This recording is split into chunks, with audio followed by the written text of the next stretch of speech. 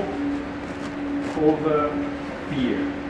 I think I want to take this opportunity to talk a little bit about these two words, hope over fear.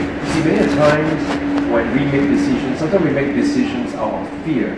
We make decisions because we're afraid that we would lose our job, we would run out of money, or what will people think about us?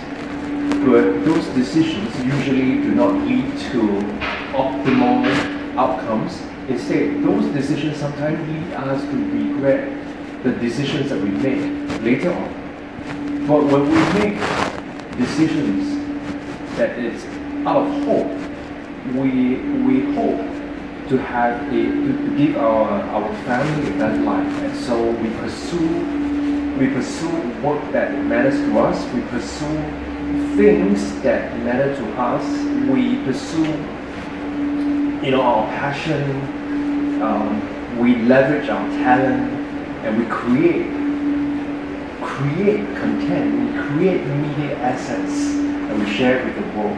We do it out of hope, in the hopes that people would find, in the hopes that people would hear our message and act on it.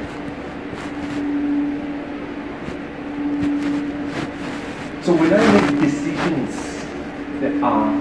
make decisions out of hope, in the hope of having something. So for example, when I make these videos, I am creating media assets out of hope that at the end of the day, someone's going to watch it, and someone's going to benefit from it, and someone's going to learn something from it.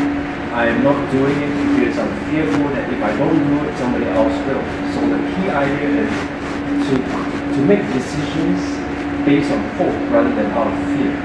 And I believe that when I make decisions out of hope rather than out of fear, those decisions are the one that allows me to grow. Those decisions are the one that gives me the possibility to achieve my dreams, my goals, and also to fulfill my mission to build my legacy.